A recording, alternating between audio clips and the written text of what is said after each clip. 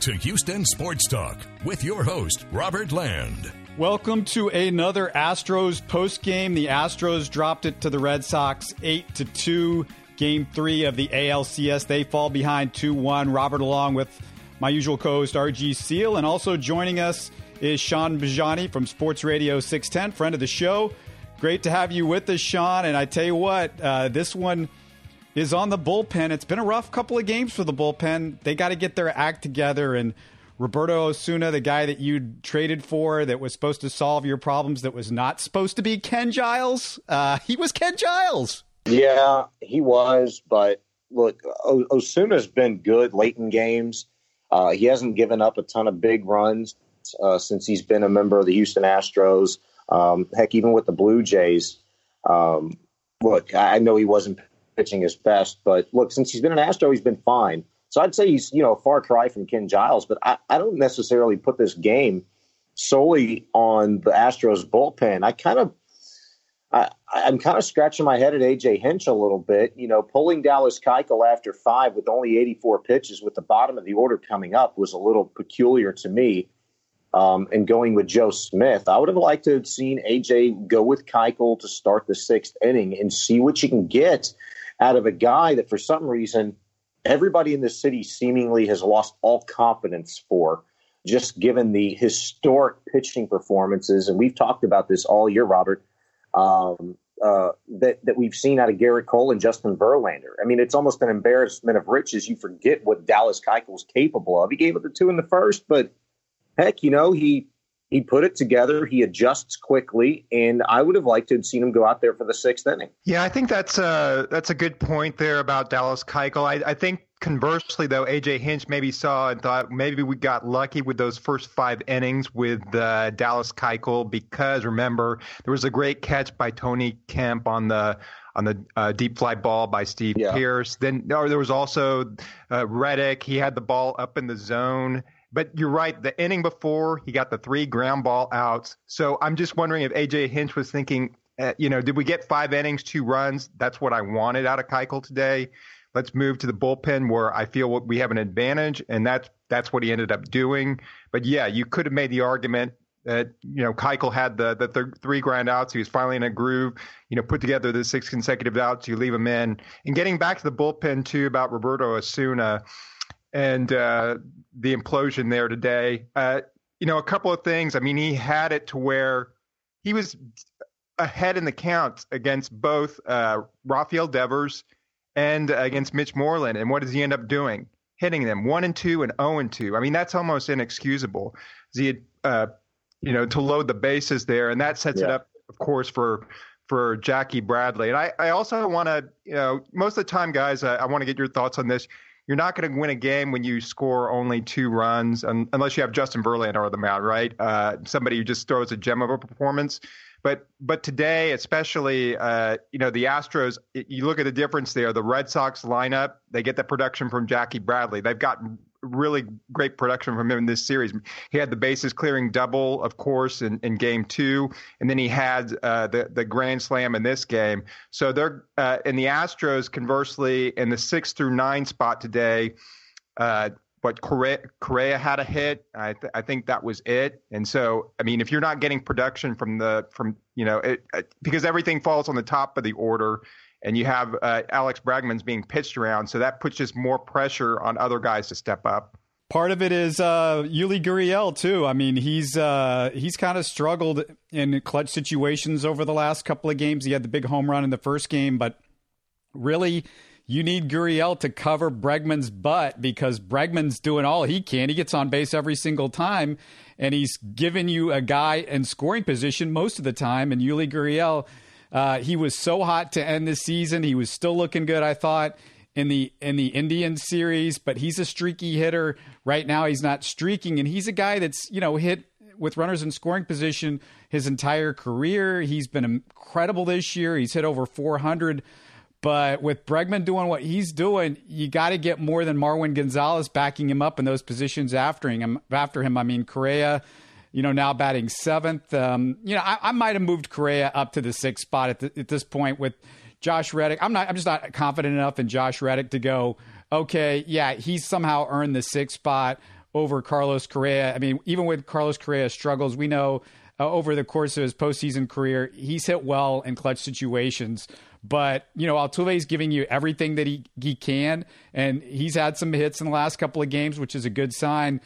Springer, you can't expect him to hit a home run every game, and you can't expect Bregman to bail you out every game, and Marwin as well. Some of these other guys are going to have to step up, and really, to me, the number one guy, because he's right in the middle of everything, is Yuli.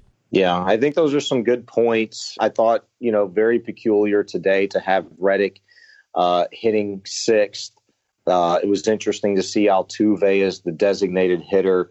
I think back to game two as well, and this is where I do kind of put this more on Hinch is, his handling of the bullpen. Look, a product of, a few of those Red Sox runs in game two came via wild pitch, pass ball, and I think it came down to more of, taking Lance McCullers or what did he do in game two? He brought Lance McCullers in, right, with a 0-1 count behind Josh James and a runner on first. And that's not a situation where you want to bring a guy into, especially with the count already started.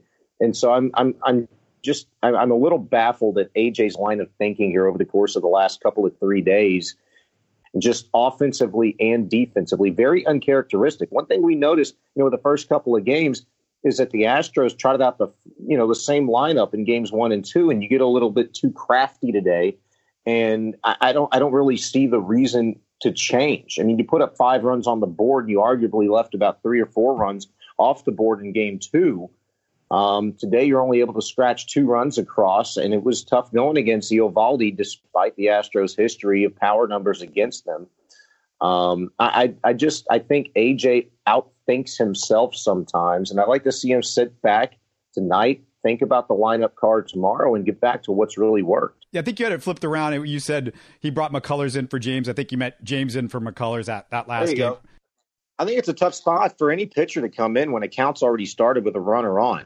Yeah, I think also, too, when you're getting back to the lineup, though, remember the first 2 games, though, were with Chris Sale, a left-hander on the mound, and then also another left-hander on the mound, David Price, to start game 2. Remember in game 3 versus the Indians, when it was Clevenger, you had Tony Kemp and Dallas Keuchel pitched that game. So you had Brian McCann. Now, whether the order he wants to use, but generally speaking, McCann and Kemp are going to start against the right-handed pitching, like a right-handed pitcher like Nathan Eovaldi. So, but to your point about is Reddick hitting too high in the lineup, maybe you switch some things up there. Maybe Correa should be hitting a 6. Then you have but then you'd have 3 straight left-handed hitters, and I think probably AJ wanted to mix that up there too, where you don't have Reddick, McCann, and Kemp, 7, 8, 9, all lefties right there. And then you have all those kind of righties to begin with. And then you have Marwin Gonzalez, who can switch hit and be a lefty, and then Correa. So I think he wanted to mix it up a little right there as well, too. But you're going to pinch hit. I mean, late in the game, if they start bringing in lefties, you're going to pinch hit. So I don't think about that. And really, to me, Kemp starting – it looked like genius move. He had moved Kemp to left. Altuve, because of the injury, he DHs. Marwin goes to second base. And then Kemp makes a play that we know Marwin wouldn't have made. He jumps like out of the building to make that play at the wall and save you a couple of runs. Good point. I said the same thing. I don't think Marwin makes that play. I mean, we saw him, the other night against the Green Monster. And, a ball I thought he probably should have come down with. Kemp is a hard guy, and I feel like we've been saying this all year. He's a hard guy to take out of the lineup because you trust him so much to put the ball in play when he's at the plate, but he's going to make the right play in the field as well. He's a guy that it's a tough out, if you're considering, sitting him today. I know he's 0 for 3 today, but he's a guy, the hits are not few and far between with him as they've been with Josh Reddick in this lineup. And I think he'll probably be back in the lineup tomorrow because Rick Porcello will be pitching. So I would assume, again, if the Astros go with another left-handed batter in the lineup instead of Tyler White there, they could put Tony Kemp. And like you said, he jumpstarts the offense from the 9-hole. So, and can also play good defense in left field as we saw today.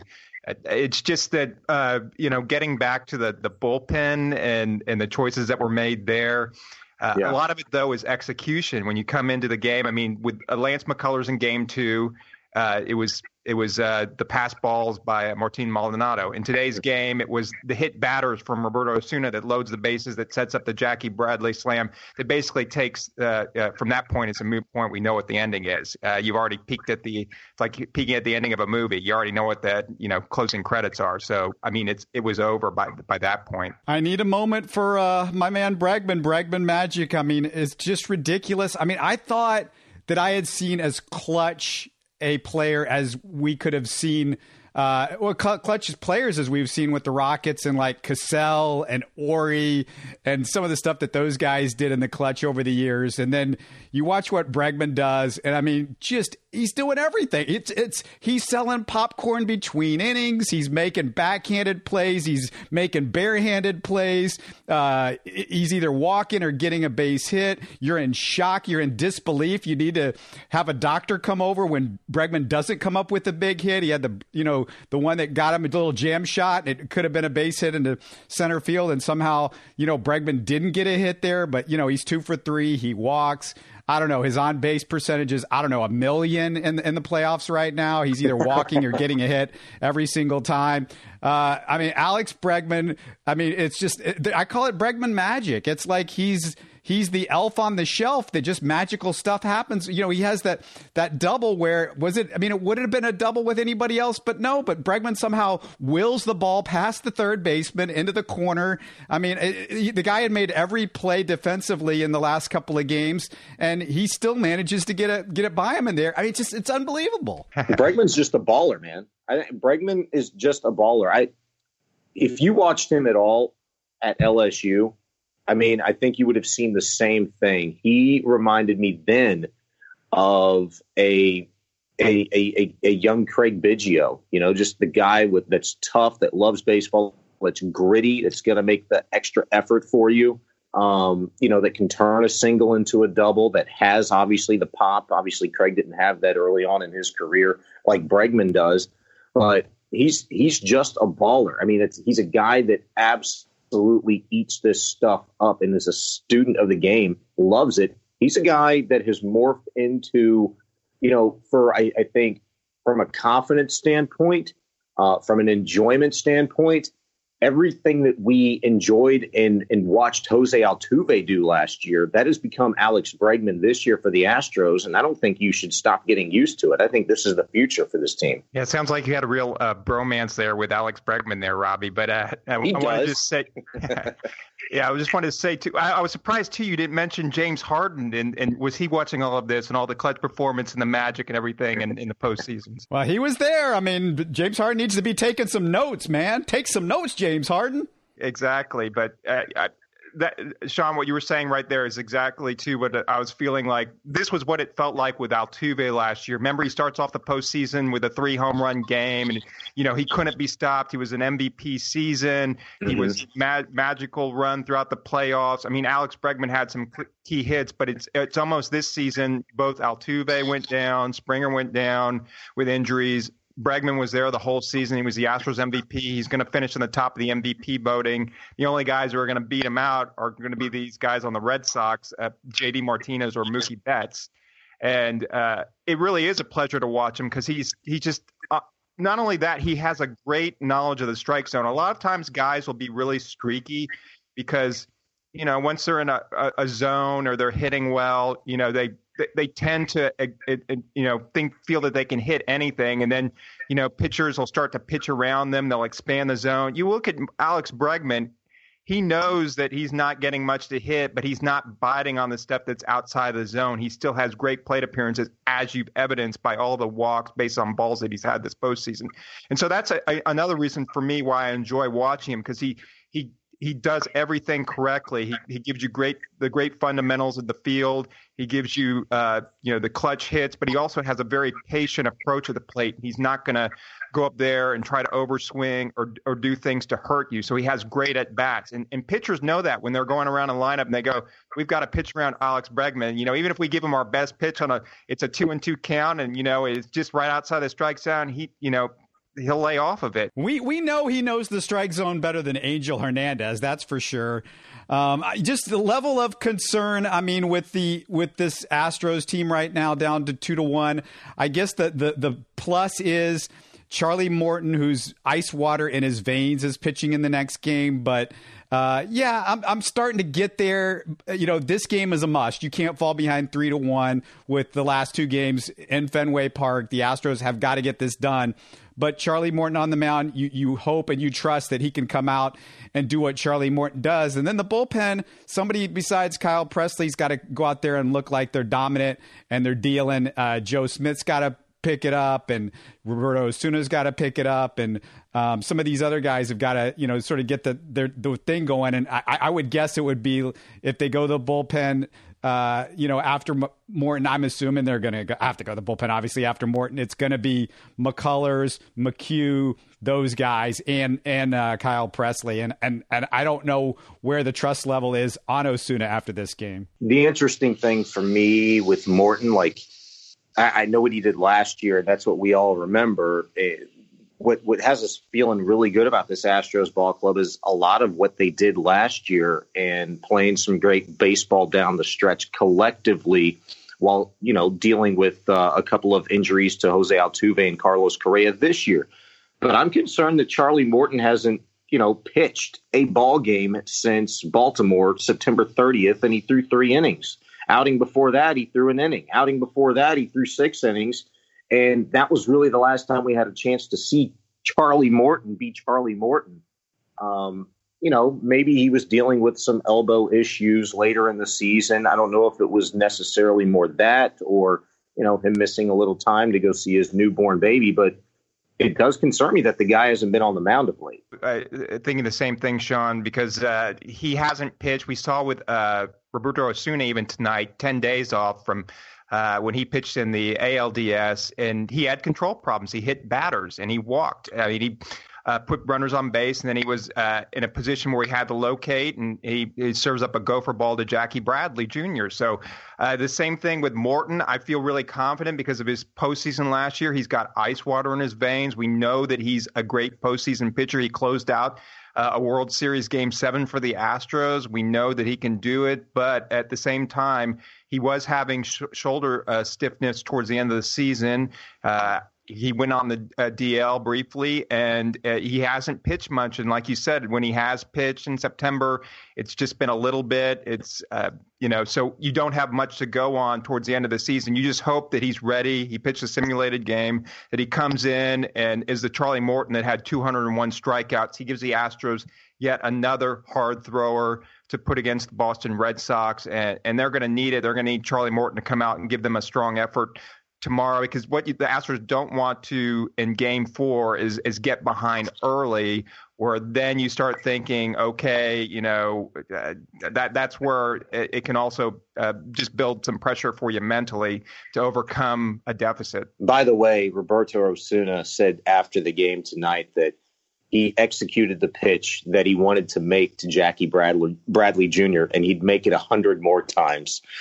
So I don't know how we feel about that, but I guess if you want to go to the well, any pitcher worth his salt, I guess you would expect to say the same thing. We've heard similar things from Dallas Keuchel before when he was struggling, and guys would hit him. It was soft hits, it wasn't hard hits. We saw that a little bit tonight, honestly. First 2-3 hitters of the ball game tonight, just kind of hit it where they weren't. Let's just hoping that the Astros bullpen, now that they've got some run, I don't know who hasn't seen run over the course of the last 48, 72 hours, but that they're ready to go for Game 4. Any last words, guys? I think I'm done. I know that Astros fans are just chomping at the bit to get to Game 4 and get this bitter taste out of their mouth after the last couple of games. Well, one thing I just want to say again, we touched on it briefly, but I do think one of the things the Astros have done well in this series and continue to do well, and that's what championship teams do, is play really good defense. We mentioned the Tony Kemp catch. We mentioned the the catch from Josh Reddick, but also remember the Alex Bregman play where with Mookie Betts was running, and he picks up the ball barehanded and throws him out. Then you had Carlos Correa with some great plays too. And these Red Sox are going to put the ball in play, and we saw with again with Nunes at third base where we had that delay and a miscue, and also the one that Bregman hit, like you mentioned, had the lucky bounce right there. Usually if you play the better defense and you are the team that doesn't have the extra outs there that you have to go and make up for, then you're the team that's usually going to end up winning the game. So at least from that point, I'm looking at it from a positive standpoint that the Astros still are playing excellent defense. They've had some hiccups in the bullpen, but starting pitching and still going forward in this series. You still have Justin Verlander in a potential Game 5, and if you go back to Boston, which of course you want to do that now, have that Game 6. You have Garrett Cole waiting back there, and they've still been the two of the best pitchers all season long. So to me, that's what to look at is it still gets back to pitching and defense and just find some ways to get some clutch hits. You couldn't have said it better. And I would just, kind of one up that, focus a little bit more on offense. Number one, you don't win 108 games by accident, and the Boston Red Sox were terrific this year. Boston fans and the Red Sox themselves, they fell victim to the Astros last postseason. They know what this team's capable of doing. They probably look at this lineup like we look at the Red Sox lineup, and we're absolutely terrified of anybody they send up to the plate. So I think you should remember that. And look, somebody's got to be down 2-1 in a series that presumably would go 6 or 7 games.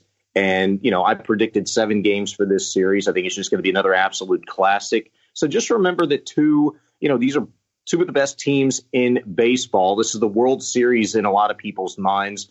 Whoever comes out of this series is probably going to win the World Series. That's the way I'm looking at it. But strictly from tonight's perspective, 8 LOBs for the Astros. They're still getting on base. They didn't come up with the timely hits tonight, and it could have been a bit of a different kind of feel complexion of the game if the Astros were able to get some runs across a little bit earlier with some traffic on the base pass. So I'm still confident. I think a lot of people should still be too, with Charlie Morton going on the mound tomorrow and still a lot of fresh bullpen arms in there. And, Magic Man Bregman, the guy will deliver at some point, I imagine, tomorrow for the Astros. Thanks, guys, for doing this. Sean Bajani, Sports Radio 610, RGCO, my co-host. 8-2 the final. Astros lose Game 3, fall 2-1 in this series. We'll talk to you again tomorrow, hopefully with better news. Thanks again for listening, and if you're new to the show, subscribe to Houston Sports Talk on iTunes, Stitcher, or the TuneIn app. You can keep up with this show and my daily Locked On Texans podcast on Twitter and Facebook, or by going to HoustonSportsTalk.net or LockedOnTexans.com.